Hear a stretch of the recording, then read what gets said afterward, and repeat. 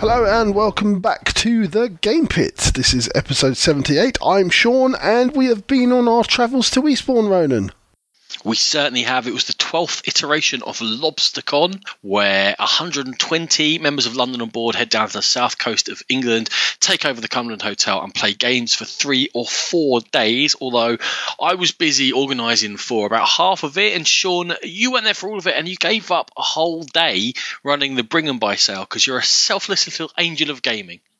Aren't I just? Yeah, I hardly played anything of note, to be honest, and the games I did tend to play, Ronan, were of the short variety. Yes, indeed, which fits into the format of this episode. We are going to run through a dozen games that either one or both of us played over the weekend and just give you quick one-play first impression reviews of them, just to give you an idea, possibly the games that we don't plan on playing again or whatever it might be, but a lot of recent releases, just a taster menu, shall we call it, Sean? We're going to crack on into this, as Ronan said, but as always, we are very proud members of the Dice Tower Network. Go there for gaming goodness galore, and if you wish to download our episodes, we are on Stitcher, iTunes, and of course, Podbean.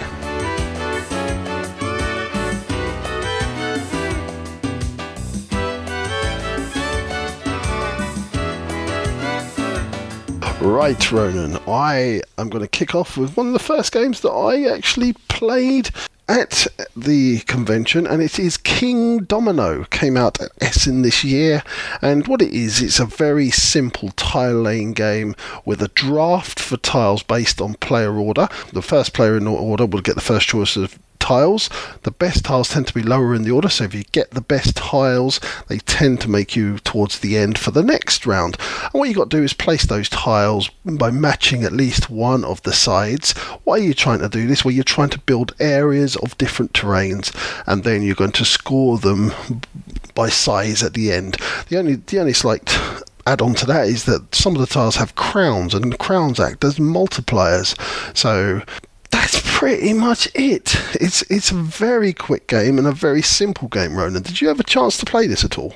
I played it before LobsterCon, Sean, like sort of a game weekend we had around here, RoraCon, and I have to say it's very quick, very simple, probably deceptively so, because towards the end you're limited to a 5x5 grid and what you can do. When you're placing the tiles, when you place a terrain, it must go next to another piece of the same terrain if possible, and that can dictate the shape of your playing area as you play. And there's probably slightly more thought there than at first impression, and it's got that nice turn order thing where I want that tile, but it gives me rubbish choice for the next tile. You can see the next one's coming along, so there's the tiniest bit of foreplaying. It gently touches on different gamely elements for me, and I actually thought this was a very decent filler game. It was good.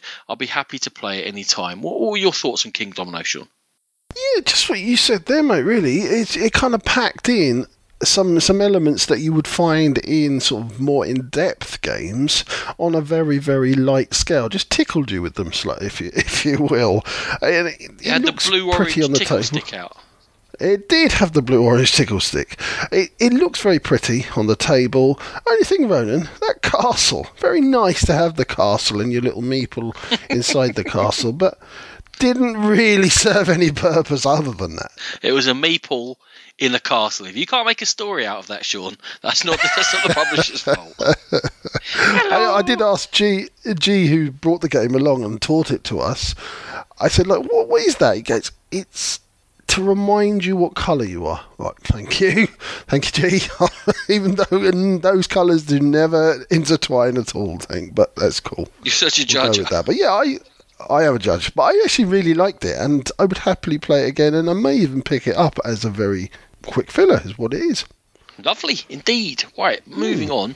A slightly heavier game, another one that came out at Essen this year, was Paolo. The best thing about it is every time someone come up to the table, because it's unfamiliar, hasn't had a wide release, people ask him what you play, and the whole 4 of us shouting Papa Paolo at them because we were a little bit in our cups. Anyway, if that's the best thing about the game, what was wrong with it? Well, it's themed around you're running a pizzeria or 2 or 3 in an Italian city, and you're playing down pawns on an action grid in order to either claim tiles to add to your area of the city or to take actions which are related to the column or row that you're in, and you're looking to get more deliveries or be able to deliver further or make more pizzas or make some money, because the second part of each round after you've done that and created your own little grid in front of you and loaded up your areas of pizzas is to make deliveries, and you bid on making deliveries. Now, there's some really funny thematic elements to Papa Paolo in that it appears that I'm paying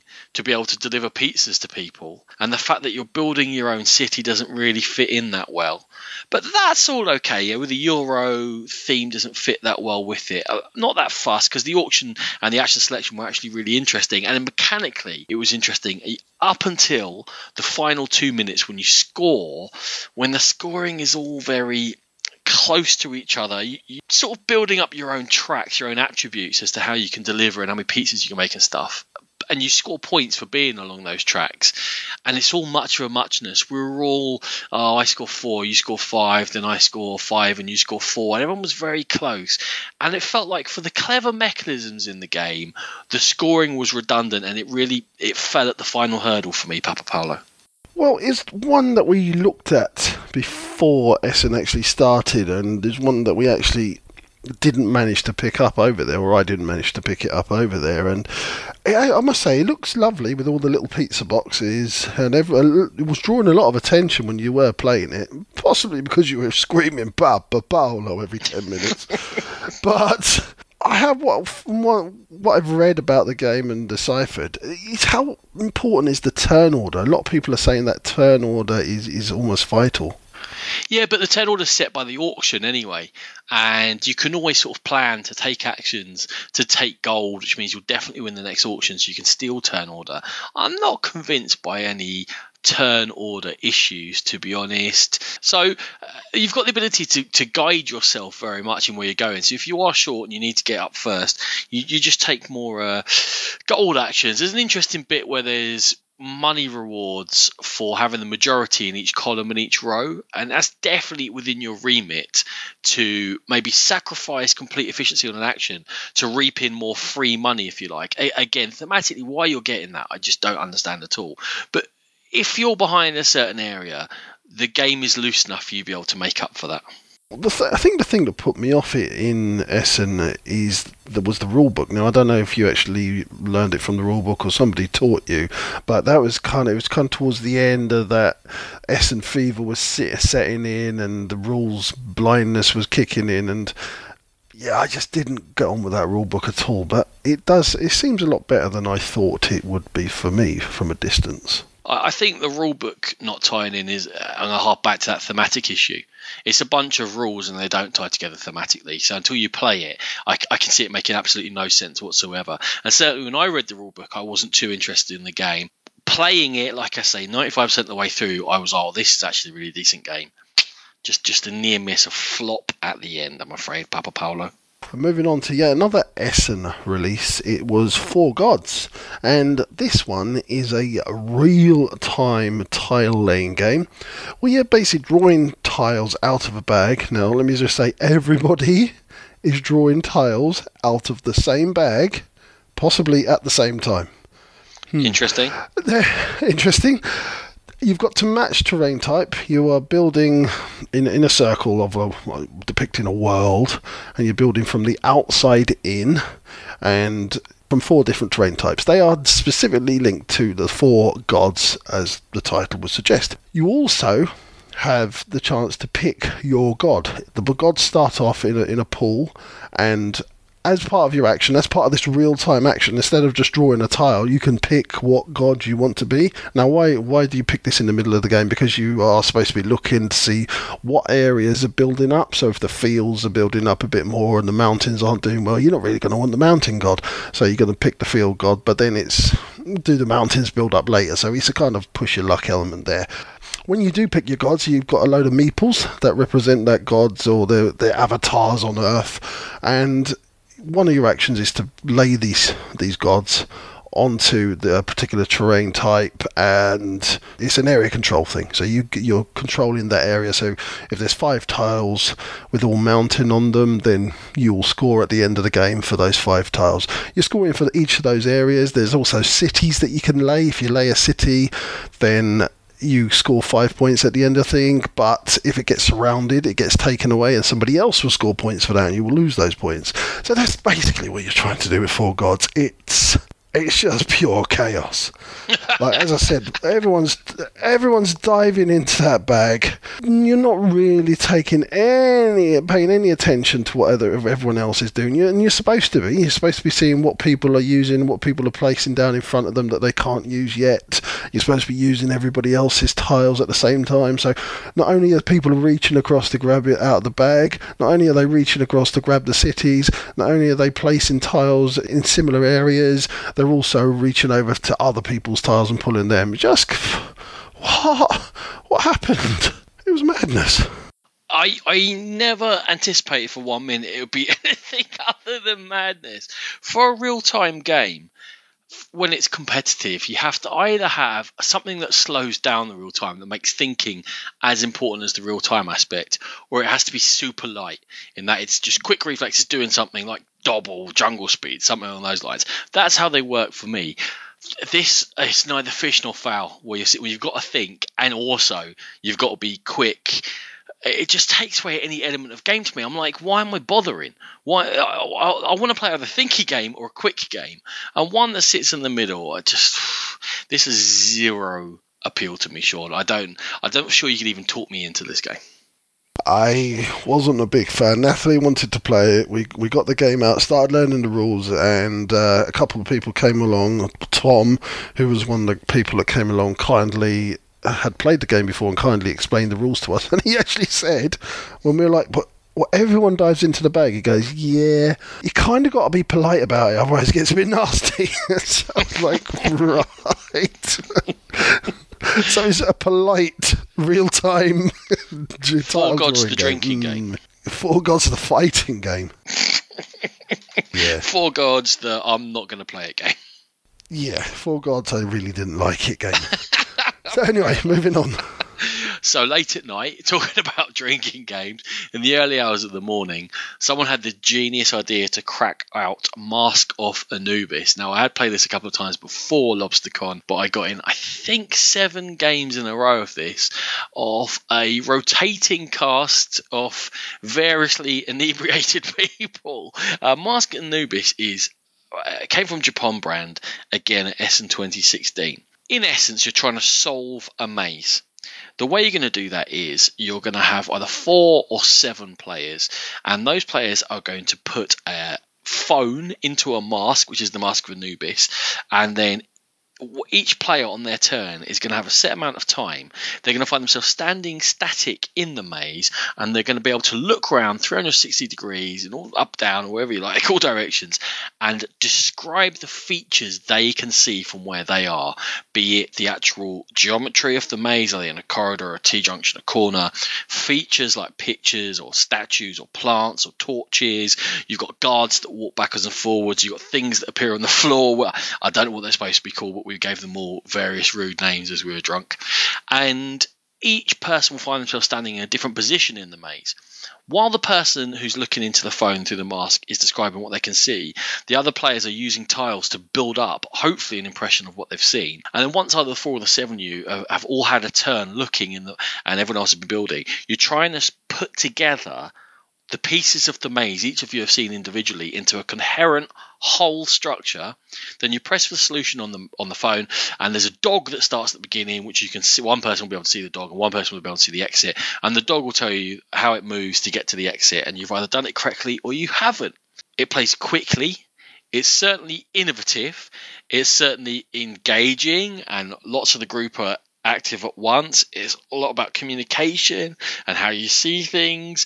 And before I go any further, Sean, Mask of Anubis. Well, I managed to definitely avoid getting any games of this played, and despite it is the single game I want to play the most at the moment. It looks absolutely fantastic. So all I've really got is a couple of questions for you, Onan. Hit me. What's the best player count? Fun people. Doesn't matter. You could play Doesn't matter. two-player. Okay. I mean, two-player is probably a bit low because you're going to have seen the same things as each other. Because it's not a tight set of rules. It's best played when the person who's just seen doesn't explain and correct the map that's been built exactly. But as long as you have 3 or 4, you can just play with that many. But we played with 7. It was very relaxed and chatty and laughing, and maybe a couple of people would build on the map. One person would be looking, you might be listening, you might be chatting to your friend. It's cool as a party game as well. It's just a lovely, flexible, interactive sort of a system. So, best player count, I don't know, mate. Okay, fair enough. This question stems from something that you actually said to me, because you were playing a drunk version of this, and you said to me that it kind of got to the point where you were just... It was getting a little bit easy for the regular group that were playing it. So I'm wondering how much longevity it's got. It was still loads of fun, though. It was great. It was brilliant. How much longevity? I think you have to be aware of your communication conventions, like lots of these games. If you make certain conventions or shortcuts, you're making the game too easy. We definitely found by game 4, 5, 6, you couldn't correct the map. Whatever the map looked like, you just go, okay, forget about it. Thankfully, most of the time, by the time we got round to all 7 clues being given out, and then we're trying to put the map together, people were drunk enough to have forgotten exactly what they'd seen, which made it quite challenging. But it was amazing how much the groupthink came through sometimes. People go, I think, and then I'm not sure we actually saw that bit, but between us, do we think it fits together like that? And ta-da, and it did. So you're kind of picking up more than you're vocalizing a lot of the time. When you look back on the map 15 minutes later and you go, oh no, yeah, I think that fits like that. It's quite a nebulous description because it's an experience, not a tight game, and it's that shared experience that I found was lots and lots of fun with it, and everyone was laughing, having fun. And when you fail, it's definitely like that thing of, oh, just one more, and then when you do it, you're just like, oh, because there's harder challenges and you can advance through the app. We weren't sure exactly how to get to the harder challenges, but again, that might have been what time in the morning we were doing it. But when you do get too good at it, there's harder challenges on the mobile. So there's a free app that comes with the game, by the way. So you can advance it from there and almost self-handicap, if you like. Brilliant. Well, I will look forward to my first game if I ever get a game. I think G owns the only copy of this that I know of. But yeah, cool. I'm going to move on to my next game, and it's another game that G owns the only copy that I know of, and it is Tumble. Tumble is a very simple game where you're going to place 2 little square coasters, if you like, just wooden platforms on the table, and then you're going to roll a dice, and then you have a big stack of wooden rectangles, and this dice is going to tell you how to place these wooden rectangles, so either on the side, on the wide bit, or the thin side, or even on the ends. It also gives you the opportunity to place little plastic tokens. Now, if it says to place a white one, that means you can't place on top of where that white token is placed, so you can stitch each other up a little bit. Or if you can place a yellow one, which stitches you up even more, because that one you can't place on the whole surface area of the place that is the block that it's placed on. And that's pretty much it. You're rolling the dice and you're trying to build this sort of structure upwards and try not to knock anything off, because if you do knock anything off, anything that hits the table beyond the initial platforms comes into your possession. And at the end of the game, when all the blocks have been used, whoever's got the most is the loser. There's only one loser and everyone else wins.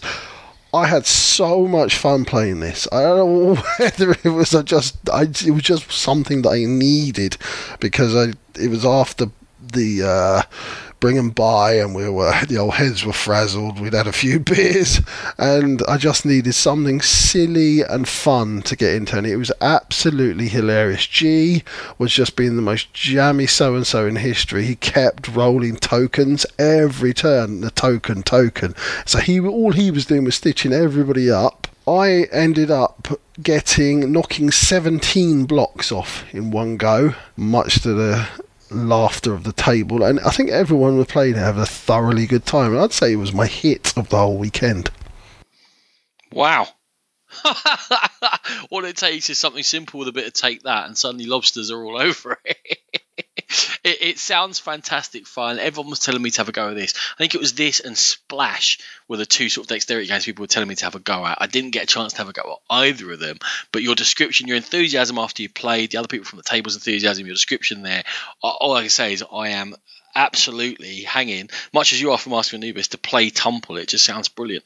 Yeah, really simple, and I think what makes it is the dice. Just the uncertainty of the dice and all the groans when you have to lay one on its end and you've got like a 5-story platform already in front of you with everything sort of teetering on the edge of falling. Oh no! You're very good. Rona, what's your next game? Okay, so the last game for this quick first half of the episode is Far Space Foundry. This isn't a 2016 release so much. It's a Kickstarter from a year or two ago. I didn't get it on the Kickstarter. I think it was shipping. I can't remember why. I definitely had my eye on it, but for whatever reason I didn't back it. But I picked it up secondhand recently. I took it down to Eastbourne, and it had the most unsalubrious of beginnings for trying to learn and enjoy a game. I had never even read the rulebook completely when on the very last day, on the Monday, people were like hanging around, what should we play? And I said, I've got this with me, I'd like to play it, I just got it, do you fancy it? And they were all chilled enough to go, yeah, cool. And I will be teaching them the rulebook. They were like, yeah, cool. Turns out the rulebook is actually pretty good. It's a simple system, and what it's based on is you are the people making the supplies for a frontline sci-fi war. So there's orders in for drones and laser guns and robots and bits of ships and shields and stuff, but you don't get to use them. That's quite exciting. You're the logistics behind this, and you're going to do this in two distinct halves of the game. In the first half of the game, you're going to be collecting from two different asteroids. There's red and blue ore, and you're bringing them to a facility, and you've got shuttles that bring them in facilities, and you've got shuttles that bring them out of the facility into your freighters, and your freighters are in the second half going to take that ore, deliver it into a foundry, turn it into the goods required at the front, and then bring them back out to your freighters again. And the two halves play similarly but with tweaks. It's all about, there's 8 spaces in the foundry in either half, and where you go to put your shuttle in dictates how much ore or how many goods you can move. So you have a hand of cards. There's a 1, 2, 3 card, and then there's a 4, 5, 6, 7, 8, and you can get more cards by going to canteen, hiring alien pilots who will also come with freighter ships sometimes to give you more capacity. But let's say I played the 4 card to either go in or out. Let's say I was going in and the 4 was full. Then the 5 was full and the 6 was full, and actually I got in the 7. Because I tried to go in 4 different places, I actually got 4 capacity to move around, and there's a Mancala thing almost of efficiency of actions. Of I don't want to go into the number of the car I played. Usually I want to be able to move along and get multiple actions, and every time you take a shuttle in or out in either half, you're opening up opportunities to other people.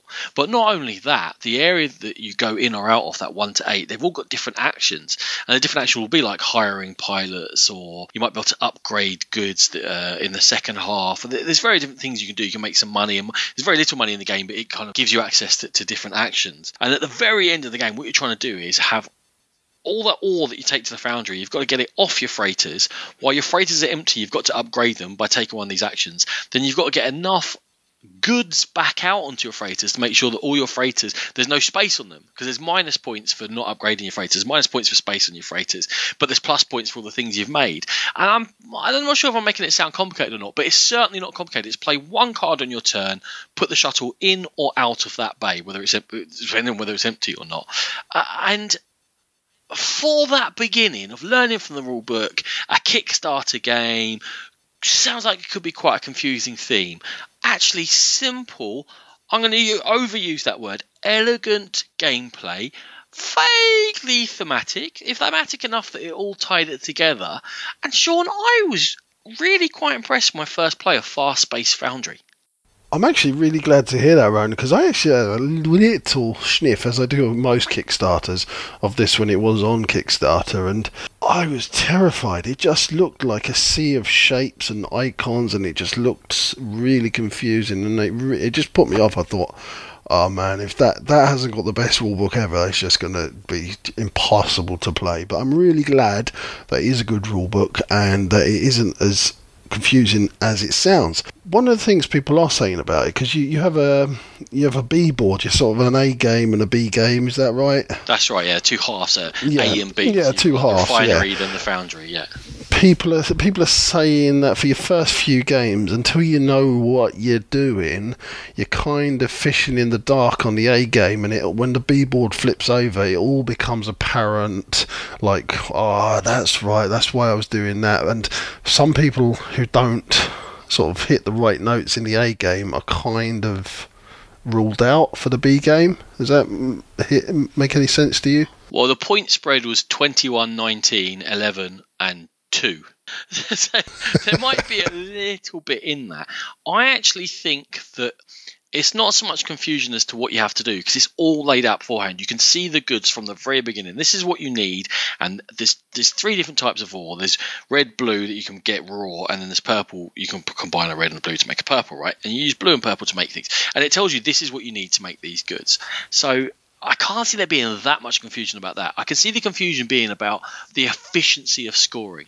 One example is they might want batteries at the front, but they only want 6 batteries, so that's how many you can make between all of you. Now, batteries are one of the rare things that you put in 1 ore and you get 2 goods back out.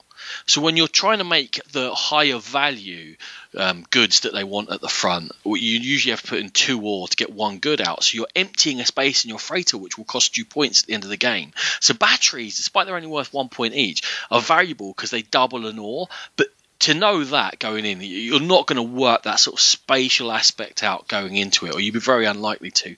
So I can see things like that, the intricacies of the game, and they're not intricacies, they're not deep rules, they're just how to play well. I can see you not seeing that originally, but I don't want to overplay this, mate. It's actually a nicely simple game, and I think that now I know how to play it, if I taught it a second time, I'll be fairly confident I'll be able to cover all that with people. I'll be able to remind them as we went and say, like, don't forget, or this is an issue, or just consider this for a minute, and hopefully keep people ticking over and headed in the right direction, because it's an hour or less to play, and nothing fiddly. That's the lovely thing about it. The point scoring isn't fiddly, the actions aren't fiddly, the iconography is not fiddly. It all works.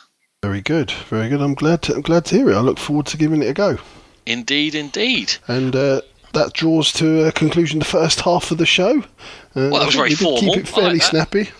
I think we kept it fairly snappy, so long may that continue in the second half. Let's snap along.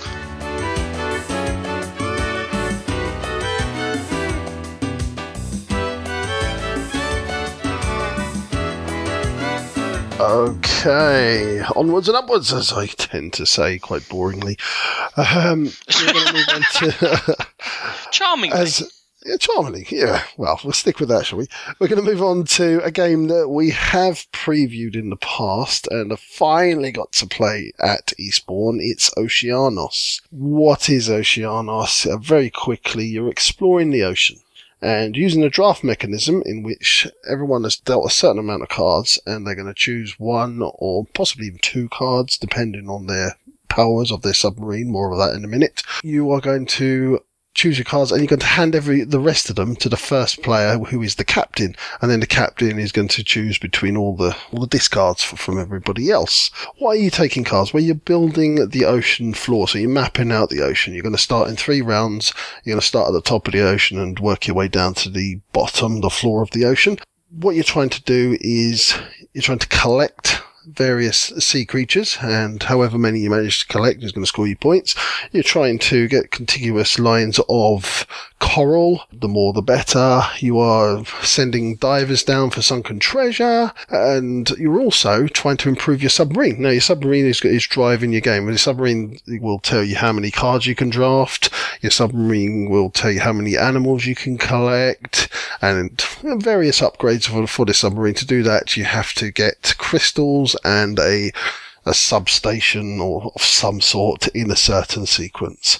And that's pretty much Oceanos. We have talked about it in the past, so I will jump straight in and say it's a nice, gentle tickle of a game. There's nothing massively nasty about it. I wouldn't say it's very exciting, but I enjoyed my time. It's one of those games where you are you're talking with everybody. You might be having a beer. You might get up and while everyone else is doing it, having a look at their cards and have a little look at somebody else's game and come back. You won't have missed much, but you're enjoying the ambience around you, Ronan, I would say. There's been a problem with this podcast recently, Sean. There's been a rot at the heart of what we were founded on. We were founded on disagreement. No whinging. Rows about games. God, this is boring. And it makes the horrible crime of being fussy and boring. And incredibly random. And with rubbish scoring. Fussy? It's fussy. It is fussy. How is it fussy? Because you're the thing with the upgrading your summary. I keep 2, I keep how many, and you keep 1. And it takes up a load of table space. The scoring is not exactly clear. You can set yourself up for a big score and then just get hosed by cards. If you've got this submarine, you can upgrade, right? And the upgrade will allow you to get more cards or score points at the end of every round, or collect more animals to score more points, or allow more divers to collect more treasures. There's various different things you can upgrade on the submarine.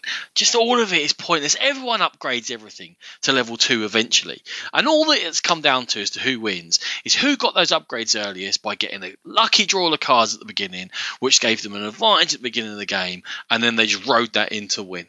And the only thing that will stop them doing that was me. The only thing that will stop them doing it is luck of the draw again if they get hosed. And it all comes down to luck of the draw, mate.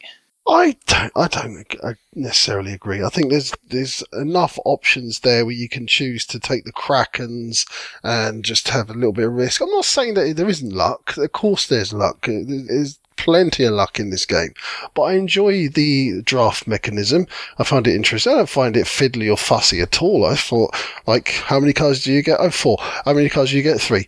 Okay, cool.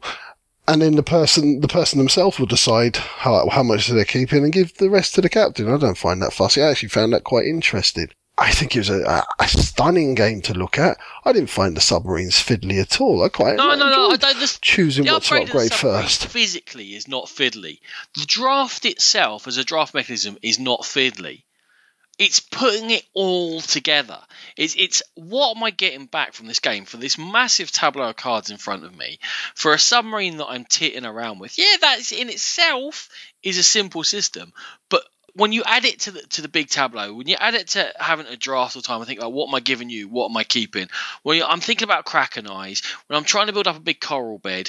But actually, do you know what? If I don't just draw coral cards, I'm going to get hosed. I'm trying to get my upgrades, but if I don't draw the right colour lamp or the right dome thing, then I'm going to get hosed. There's no chance. So there's too much going in. There's like 8 different small things to think about every round to get absolutely random cards. And go, oh, well, I didn't, well, you know, as if I was planning for something. You can't plan. You can't have a strategy. You just go, I hope I get those cards. Oh, I didn't. It is akin to Snap. No. And people can actually deny you those cards. People can take cards that may necessarily not be the best for them with their extra cards that they can lay. But very simple. I'm not saying it's strategic or in any way, shape or form. I would say slightly tactical, but I just enjoyed it. Sometimes I just enjoy a game for what it does. It looks beautiful on the table. I liked upgrading things. I liked building the seabed. I thought it was funny when people didn't get the cards that they needed, namely you. Yeah, I just found it inoffensive. It's 45 to 60 minutes of zero strategy, inoffensive, very light tactics, incredibly random, and people can just get hosed. I'm going to talk about a game in 2 seconds, which is 5 minutes long, in which that can happen. Great, it's 5 minutes long. If I get hosed in that, it's funny. If I get hosed in a game that can go an hour, and I did play it a couple of times over the weekend, I'm just like, this game is just bad. Okay. It gets away with, I think, murder because it looks nice, and it does look nice. The production quality is fantastic, but in terms of a game, it's not a good game, mate. It's just terrible. Right, my last thought, just the scenario that we had. I felt that possibly I played the best game. I felt that I got my upgrades or was lucky enough to play the best game. I felt I got my upgrades in early. I felt that I was collecting more fish than anybody. I had more divers. I had more of everything apart from than anybody else, and apart from coral. And I got hosed with the coral. And normally I'd be absolutely fuming. I'd be like, I played that bad, don't you? How dare you? But in this one, I was like, how did you win? Ah, all right, okay, fair enough. I still enjoyed the game. That's the way I felt about Oceanus. Yeah, it is incredibly luck driven. Do you know what? You could have gone for a 45-minute nap and had exactly the same experience. It was nice. It was relaxing. I needed a I turned my 45-minute brain nap. off. I had a nice dream about Tottenham winning the Premier League. Good night. As exciting as an afternoon nap, Oceanus. We all love those dreams. Well, no, we don't. But Connacht did beat Wasps today. Depending on how much you like afternoon naps. Connacht beat Wasps. Come on, but that's a dream come true too. Right, anyway. Moving on to a game that's random and cruddy and dictated by the card draw, and yet manages to be quick and funny. Fuji Flush. It's, again, another Essen 2016 release. It's the quick card game, which you get a hand of cards. The number of cards you get is dependent upon player count. You play a card to the table. You're hoping that card will still be in front of you by the time it gets around to your turn again. If it is, it's discarded to the middle and you don't have to draw again. And the first player to get rid of all their cards wins the game. The cards are numbered from 1 up to, I'm going to say 22. I can't remember exactly. I was quite drunk playing the game the first time. I played it a few times. Let's say I play a 2 in front of me. If anyone plays a card higher than a 2 after me, my card gets thrown in the middle and I have to draw another card. So I haven't got rid of a card. However, if someone else plays a 2, our 2s now become 4s. If someone else plays a 2 after that, now all of our 2s are 6s. Although if someone plays a 6, that doesn't add to it. It's got to be a 2 to add to it. And what this creates is the ability for you to have a hand of cruddy cards and yet for them to become quite powerful, at least in the early game, whereby let's say someone's played an 8 to my right, but I play a 3, Rachel plays a 3, Natalie plays a 3, suddenly they're all 9s. Look, we've got 9s, that's higher than an 8. Your 8's just got thrown away by a bunch of 3s. So you form very temporary alliances with each other. You can go from a position of weakness to a kind of a position of strength, or at least what happened then is if we've all got 3s and there are 9, someone will waste a high card just to get rid of all our 3s because A, it's a good play for them because we're not all losing cards, but secondly, you're drawing a high card out of the game just for 3s, and that could be play. Look, there's no strategy to it really, honestly. People might pretend there is. At the end of the day though, when you get down to your last card is either going to get you out or it isn't going to get you out, and there's not a lot you can do about that. But for the 5 minutes you're playing before that, it is funny. It's funny to stitch people up. It's hilarious if someone's played a high card and someone has got the second 12 or something. It's a 24 and it kills the high card and they think they're going to win. 5 minutes of laughter, screwage, random crap I can take, and Fuji Flush delivers that. So is it a good game? It reminds me, we talked about 5 cucumbers before, 5 gherkins on this show, where it's not a good game, but it's a fun experience, and that's what I found with Fuji Flush. I agree, actually. I quite like Fuji Flush. Every now and again, Lloyd just forces me to play one of these trick-taking games, and I never really understand what I should be doing and what I shouldn't be doing. This one, I think I came the closest to actually understanding what I should be doing in a trick-taking game. And you're right, it was fun. I don't think I won a game at all, but I had fun playing it, and it was nice to screw people over occasionally, nice to join up with people to screw other people over. Yeah, I agree. It was a nice, fun, easy to get into, probably easy to forget game. Did you get 10 times the amount of fun out of Oceanos that you got out of Fuji Flush? I had 10 times the amount of serenity and nap time. Go on, move us on. Okay, so probably the only truly long game I played while I was there was Lords of Zidit. It's a game that Ronan has always been egging me on to play and finally got to play it. It's a movement programming game. You're going to program your actions, and the actions are you're going to move from city to city. You're going to collect different soldiers, and why are you doing this? Well, you're doing it to free the cities from monsters, and there is a backstory. I think it's set in the Seasons world, and to free the city, you're going to have to play specific soldiers, and each victory is going to allow you to have 2 of the 3 rewards that are available. The rewards are Bard's Tales, which is basically an area control for each of the area. First will get a certain amount of points, second will get a certain amount of points. You've got wealth, basically you're taking money behind your screen, and you've got guilds, wizards guilds, and this is all again, it's area control. And again, this is about area control, but only one person can be in in each area. So it's a land grab, as Ronan described it in the game. Why are you trying to do this? Because these are how the game will be won or lost. The order is variable in which you score them, but I'm going to talk about our game. We had a 5-player game in which we started by scoring the bards' tales, and then the first 2 people, because it was a 5-player game, the bottom 2 people, because it was a 5-player game, dropped out at that stage. Next, we moved on to the money, and at that stage, the person with the least money out of the 3 that advanced was ruled out of the game. And then it went on to the final stage, where there's just 2 people, and the person who had the most of the Wizards Guilds was crowned the winner. Lords of Zidit, I thought it looked really nice, really beautiful game. I enjoyed the planning aspect of it. It was always looking ahead, what people are going to do, what's that person going to do. I quite enjoyed. One thing I didn't mention is you always know once you free a city, another city and another monster is going to come out, and you can see in advance where they're going to come out. But I thought it was very easy to have nothing rounds in this game. Even when you're trying to read other players, if someone just does something random or is just better at the game than you can have multiple rounds where you just do nothing. One player who was following me, and I was just obviously doing weird things because she just couldn't read what I was about to do next.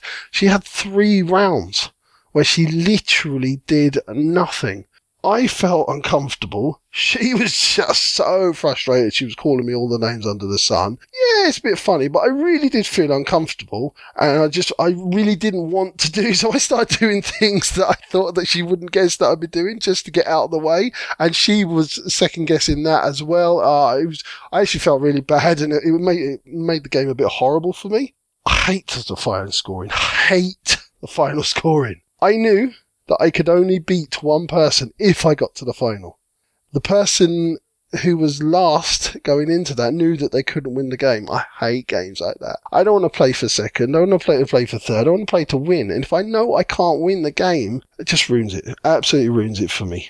I've got to say it, Ronan. I know you're a big fan of this game, and I really thank you for teaching it, and you taught it really well. I would say I despised it. I absolutely despised it. Yeah, I knew you weren't having fun. This was the hit of 4 LobsterCons ago, 2 years ago, 2014 when it came out. It was getting played a fair amount at LobsterCon. Not as much as Terraforming Mars was this time round, which we're not going to talk about because we'll probably do a big review of it. Good God, that was getting played everywhere. But it was the hit of a couple of years ago. I am going to say it was probably the wrong time and the wrong type of game, because there was a bit tired and a bit worn down, and a game like that where you can get hosed, and where if things stop going your way, what you have to do is not come up with the first plan and reject it and then take the second plan, but reject the second plan and then go for a third plan, or accept a wasted turn and go, there's too many people around here, I can't read what's going on, I just have to run away. Because what happens is you'll activate your 6 actions in turn order. So we'll go 1, 1, 1, 1, 2, 2, 2, 2, 3, 3, 3. If you're following behind someone, it's possible them and the person in front of them might take the 2 last soldiers out of an area, and then suddenly the area is empty, and you find yourself in a city taking an action doing nothing. Or if someone goes and kills a monster before you that you've planned to get to, and they're ahead of you in turn order, suddenly you're doing nothing. And you can just end up running around activating cities that can't be activated anymore. You then have to look at, because the stacks show you what cities you're going to activate next. You then have to look at them and go, right, that's where I have to go, because this place is getting hosed and there's no one nearer than like City 16, which is coming out next. I'm just going to head straight to City 16, and then I'll be in position there, and then I'll start rebuilding my turn again. It might require a bit of knowledge of the game to think ahead like that, but for me, Lords of Zidit is actually a pretty light game. Everything you do is pretty simple, and it's the interaction between the players that brings in that kind of randomness. I will say that having the Wizard's Tower is the only scoring that's completely obvious, because everyone has a limited number of sort of tower stories, tower levels, and you can see if someone's got 5 left and I've got 1 left, well, I'm going to beat them on that because we can see it. I hate it when that's the last scoring. It doesn't really work for me. Yeah. Yeah. And in fact, it's the worst scoring of all 3, because it's the one that's obvious. Even if it was the first scoring, mate, you look at it and you go, it doesn't matter what I do with my bards and my gold, because I can never catch up on those. So that scoring I don't like, But compared to the whole rest of the game, I do think it's an excellent game. I just think maybe wrong time, wrong place.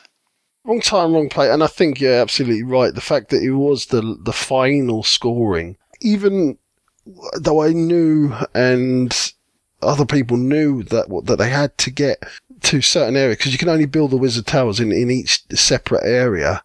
And it's just, if the things don't come out to just to suit you into those areas, once the first bit of land grabbing has been done and the board tightens up a little bit, it's very difficult to actually get to those areas and score them with the wizard's towers. So I just found that a little bit frustrating. But yeah, having that as the final goal was possibly part of the issue. I don't know why you can't just build on top of each other's towers. Like, why can't that be the same as the bards, where you're sort of vying for supremacy and just build over people? So I didn't understand why that was so sort of finite and absolute. It does add a bit of tactics to it, because the monsters that are going to come out are the cities that have been out previously. So if you see that, I don't know, cities 11, 15 and 20 are the only ones that haven't got sorcerer's towers, you have to keep an eye on them. And you have to go, right, that's where the soldiers are. That's roughly when that's going to come out. I need to be in that area when that comes out. And I think I'm going too deep into the game, to be honest with you, because it can be played at sort of a light medium level, and everyone just have some fun with it. Sometimes you get blocked. You end up cursing each other and going, screw you, my whole turn I plan to go and kill that and you've killed it ahead of me. Or when you exactly follow the person who's one ahead of you. I do try to explain to people it's actually a pretty light game, so don't take it too seriously. It won't last longer than an hour and a half. With the full 5 players, that's the tightest board you can get. When you have 3 players, it reduces in size the board and it reduces in time, but for the full 5 players, obviously it's tighter. When you play with 4, there's a bit more leeway, especially on the sorcerer's towers, and they don't all get filled up like that. I don't know, I find myself defending it because I do really enjoy it, and I just hope you'll give it another go. I will definitely give it another go, because I didn't like it so much. Like, I want to know sort of more about the game. I want to know why I didn't like it so much. But I think it started, as I said, with just me being uncomfortable because I was the person sort of hoovering up all the last soldiers in each city in front of somebody else, and I got the monsters in front of her, and it really made me feel uncomfortable. And then the sort of realization that I pretty much couldn't win the game 2-3 rounds from the end. It deflated me. Like, why am I playing this? I can't now. I can't win. So yeah, it probably was the perfect storm of things not to do, not to have the wizard's towers as the last one, and not to be starting it at that time of night, and maybe a bit of sort of good luck and bad luck from my part. I'll give it another go, mate, and hopefully it will shine a little bit more. Right, there's a funny little one, Sean, that came out, a little game from FFG, which I kind of dismissed. I think it came out at the same time as, they've done that Cosmic Encounter Game of Thrones game, which I've just got thrown away because I hate Cosmic Encounter. But this one is not that, but it's called Hanged of the King, and for some reason they all got embroiled and I just didn't look at it. And I love me a Game of Thrones game, so I don't know why, but I had ignored Hand of the King, as I think some other people I know had. But it's a nice abstract spatial kind of movement game with some special powers and a hint of Game of Thrones flavour, and this was also one of the sleeper hits of the convention. Now, how does it work? You've got a bunch of square cards that are laid out in a square grid with one gap. The cards represent characters from the different families in a Game of Thrones. Now, there are a varying number of cards per family. For the Starks, there's 7 or 8 of them. The Tullys, there's only 2 of them, and for every family in between, each has got a different number. The Baratheons, the Targaryen, the Lannisters, whoever it may be. Now, on your turn, wherever the space is in the grid, you choose a card any number of spaces away, but in an orthogonal direction, and you're going to land on that card and make it the space, and you're going to take that card. You're also going to take every card of the same house that you've leapt over to get to it. So if I'm on the left-hand side and I jump all the way across over to Ned Stark on the right-hand side, and I jump over Arya and Bran, I get to take all 3 Stark cards and keep them in front of me. At the end of the game, whoever has the majority of houses with the majority of cards is going to win. Now, I've only played it once in a pair partnership variant whereby like players 1 and 3 are together and players 2 or 4 together. You don't add together your characters, but you add together the houses that you've got the majority in. So it works really well. I don't know how it plays in the other way, but this was good fun.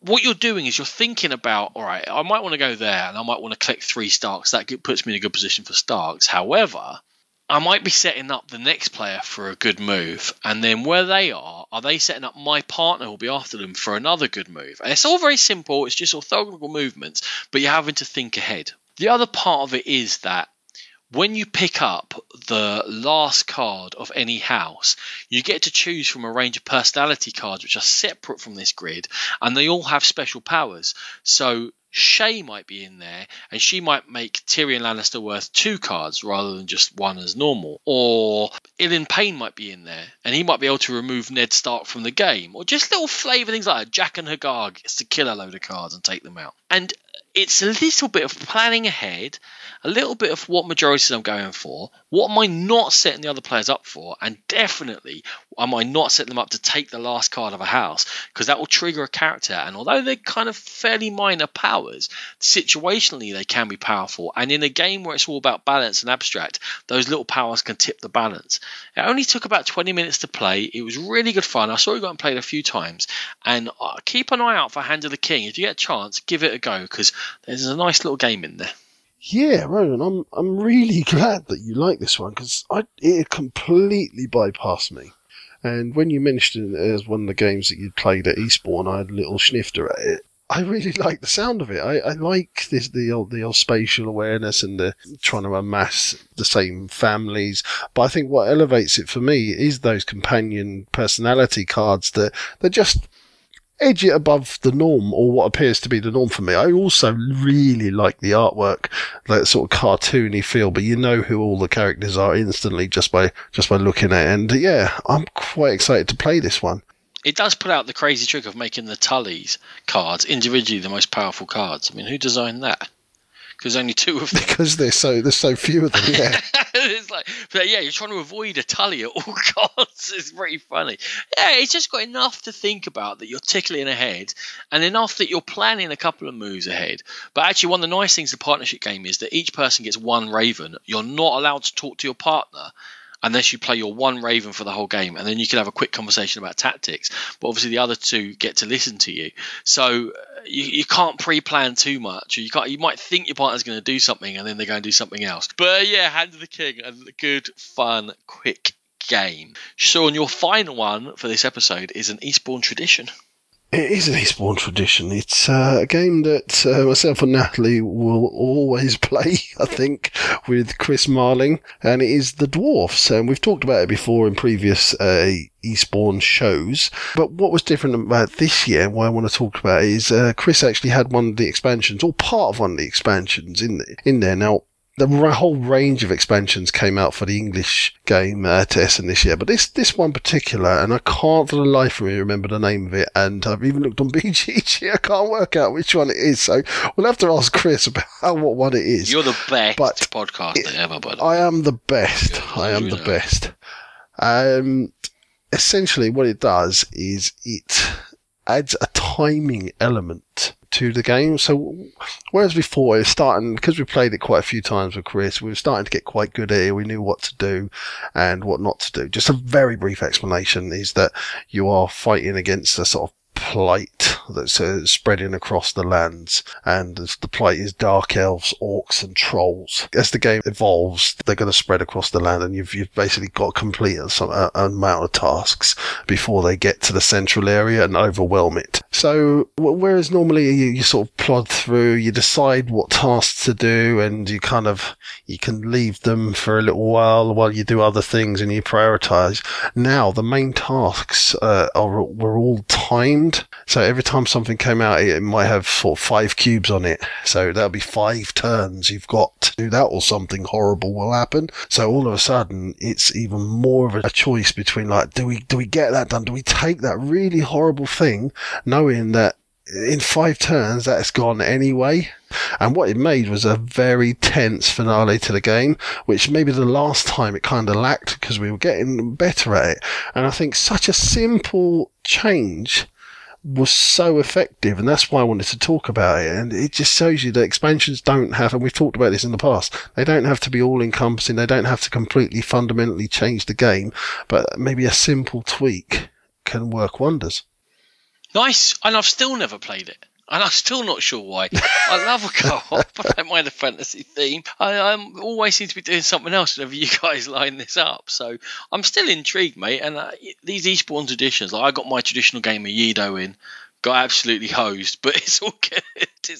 It's nice that these traditions are kicking off. Yeah, it is. And this time we were joined by John and Hella, and there was some interesting discussions going on. One of those games that is all about the economy of what you're trying to do. What is the best economy? What's going to save you the least amount of time to do stuff? And there are different choices. There are different things you can do that are going to make either quicker or elongate the process. And yeah, and it does make some interesting conversations, shall we say? Yeah, from what you're telling about the game, that it's not perfect information, which is good. You can't say that's definitely the best move because you're just not quite sure where the enemies are going to come from, and sometimes you have to go on a hunt or what have you.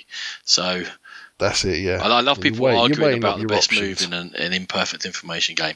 I'm probably the worst person in the world for it.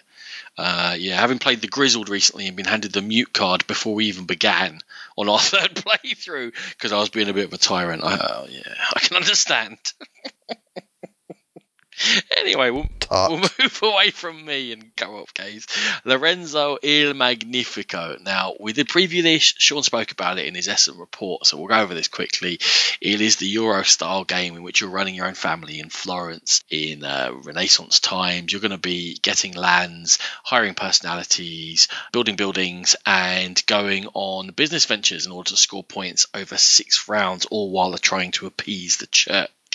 It's work placement. There's dice which are rolled and they add the values to the workers for everyone's workers, so there's no individuality there.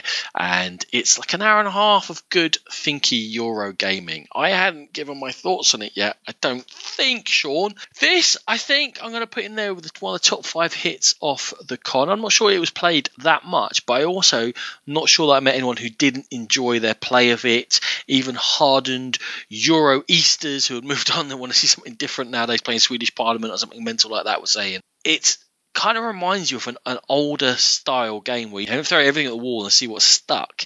It's not wide open. There is variety, and certainly when you start building up your own tableau of cards, you're going to be going your own way. But it's one of those games that's constantly throwing obstacles at you, but giving you ways to think around it to get where you want to go, but being punishing if you don't do that well. Now, I played horrifically both times at this in Eastbourne and came last both times. Both times I ran out of servants, which means that one of your 4 workers each turn is absolutely useless. And I never got my servants back, and I just got into a downward spiral. But actually, I quite like that about a game, that it is decently punishing. It's not been baby gloved. I'm still thoroughly enjoying it after, I'm probably 5 or 6 plays in now. I'm still thoroughly awful at it, which might be some of the enjoyment in that I'm enjoying the challenge. But this is a rock solid Euro game this year. Definitely one of the best Euros of the year for me. This will be in contention for my top 5 of 2016 come the end of year show. I'm not sure it'll make it, but it's definitely up there with the contenders. Yeah, right. And so, as I said in my Essen report from Essen itself, I really, really enjoyed this game. It can be brutal at times. I think, as you said, Roland, there are avenues to explore. There are plenty to consider. You've got to consider the faith track. You've got to, as you found out, you've got to make sure you keep an eye on your resources, because the resources are absolutely critical in this, servants and money. I think it plays quickly. Given the depth of the game, and it is a tough game, it's a tough Euro game, but I think it cracks along at a reasonable pace, and I really don't think it outstays its welcome. I like that you can see where you went wrong. There's sometimes you play games and you're just like, I have no, what would I do different next time? Oceanos. Yeah, shut up. And I suppose the only negative thing is the interaction is pretty much just a negative interaction game. It's not you're not doing anything to help Part each of the whole other. tightness, though, isn't it? When But it's part. Yeah, it's you part have to of it, prioritise those So- cards. I want that card, and that card. At least 2 of the 3 are going to be gone by the time I get to them. Absolutely. Oh, yeah. People are going to swipe things from under your nose on a literally round by round basis, and you have to be prepared for that. Right up there, as Roland said, it's going to be in contention. I really enjoyed my games of it, and I want to play it a bit more. But Lorenzo Magnifico, good game. Good Euro, done well. It is a good Euro. Well, this theory that you can look back at where you've gone wrong and possibly improve. Tell me how I run out of servants twice in a row with no way of getting out. Honestly, if you're a buffoon, it doesn't help. Drunk and tired buffoon. oh, mate, I played so badly. It was almost comical if I hadn't started crying. That's it. That's the 12 games covered in relatively snappy fashion. Yeah, imagine that. Who'd have thought? We're going to see you out next.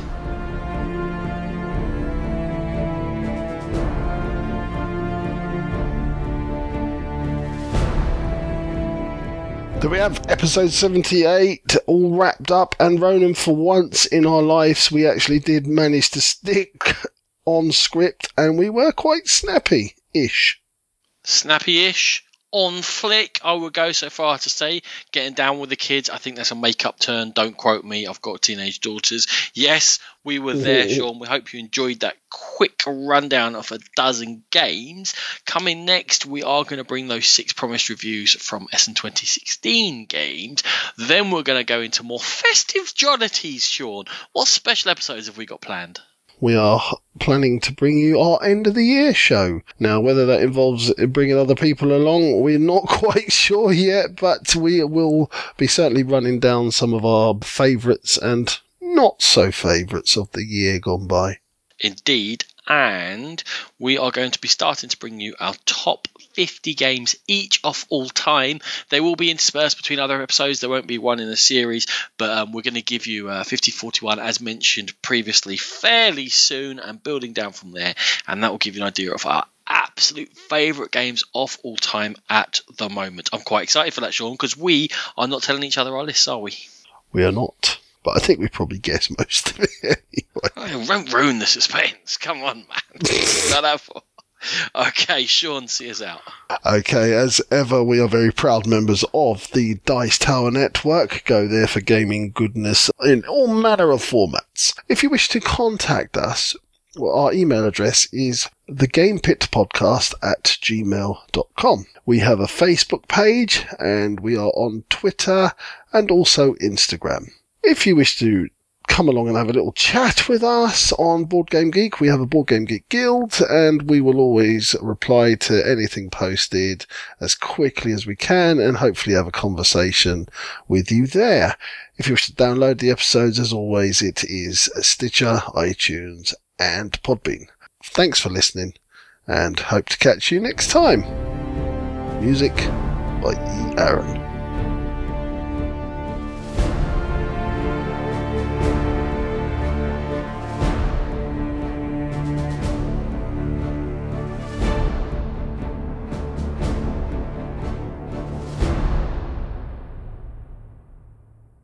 Boy, boy, boy, boy, boy, boy, boy, boy, boy, boy.